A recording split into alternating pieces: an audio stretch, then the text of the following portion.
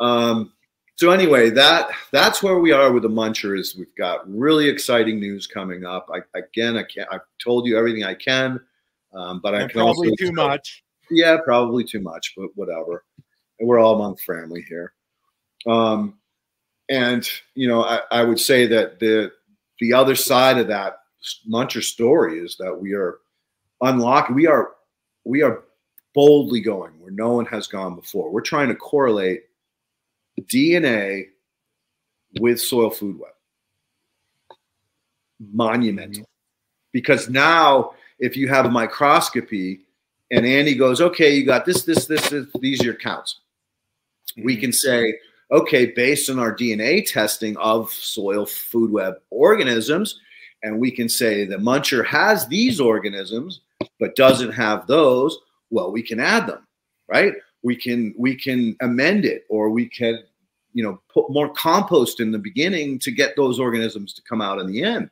So it's just like unlocking the ability for the Muncher to directly target, like a sniper, a specific condition or issue.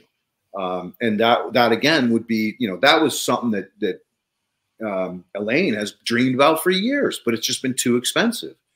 Yeah. And then on top of that, like Craig is amazing. He's got all of these different, like we talked about today, I call them feathers, right? I go, you don't have a feather in your hat. You have a fucking headdress, dude. Like you have all of these different friends that come from all these different groups that are all looking to do the similar things, that once we get, a little bit further along down the path, you'll be able to pull this feather for here, this feather for that, this bead to that person. And basically we barely be paying for these tests because like he has the ability to extract. This person has the ability to read. That person has the computing data. Because that's another thing is you need fucking huge computing power to pull those freaking 8 million freaking ones and zeros down to that long read down into usable human read information. If you don't have that computing data, you can't get it to that point.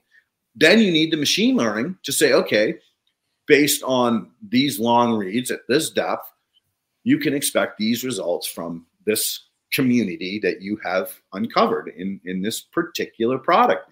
And again, that goes back to, all right, what was the input? Holy fuck. Now you're like, oh God, if I add a pepper instead of a tomato, well, this salad's going to be real fucking hot. And it's not going to be as, sweet and juicy.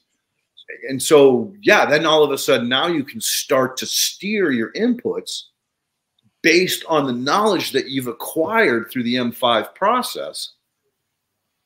Now we gave their fucking machine rocket engines, right? They can fucking launch because they can go to any client anywhere. Like one of the things that they're, well, again, some of the team members have made interesting observations about is that California, for whatever reason, I think is the world's third largest olive producer.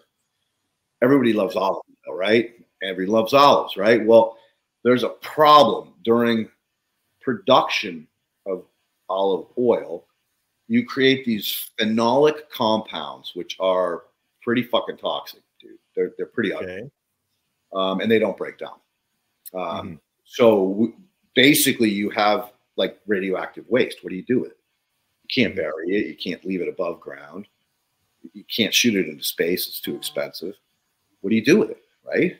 And so they have this incredible waste stream of all of this phenolic compounds that they can't get rid of. So one of the principals that was working with me came back and said, hey, if we unlock this market, you're talking about probably $1 billion a year market just in this one fucking tiny little group. What do you think? So I was like, oh, fuck.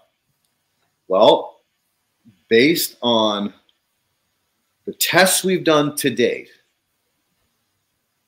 it appears, or my hypothesis, and not mine, this is the M5 crew too. Right.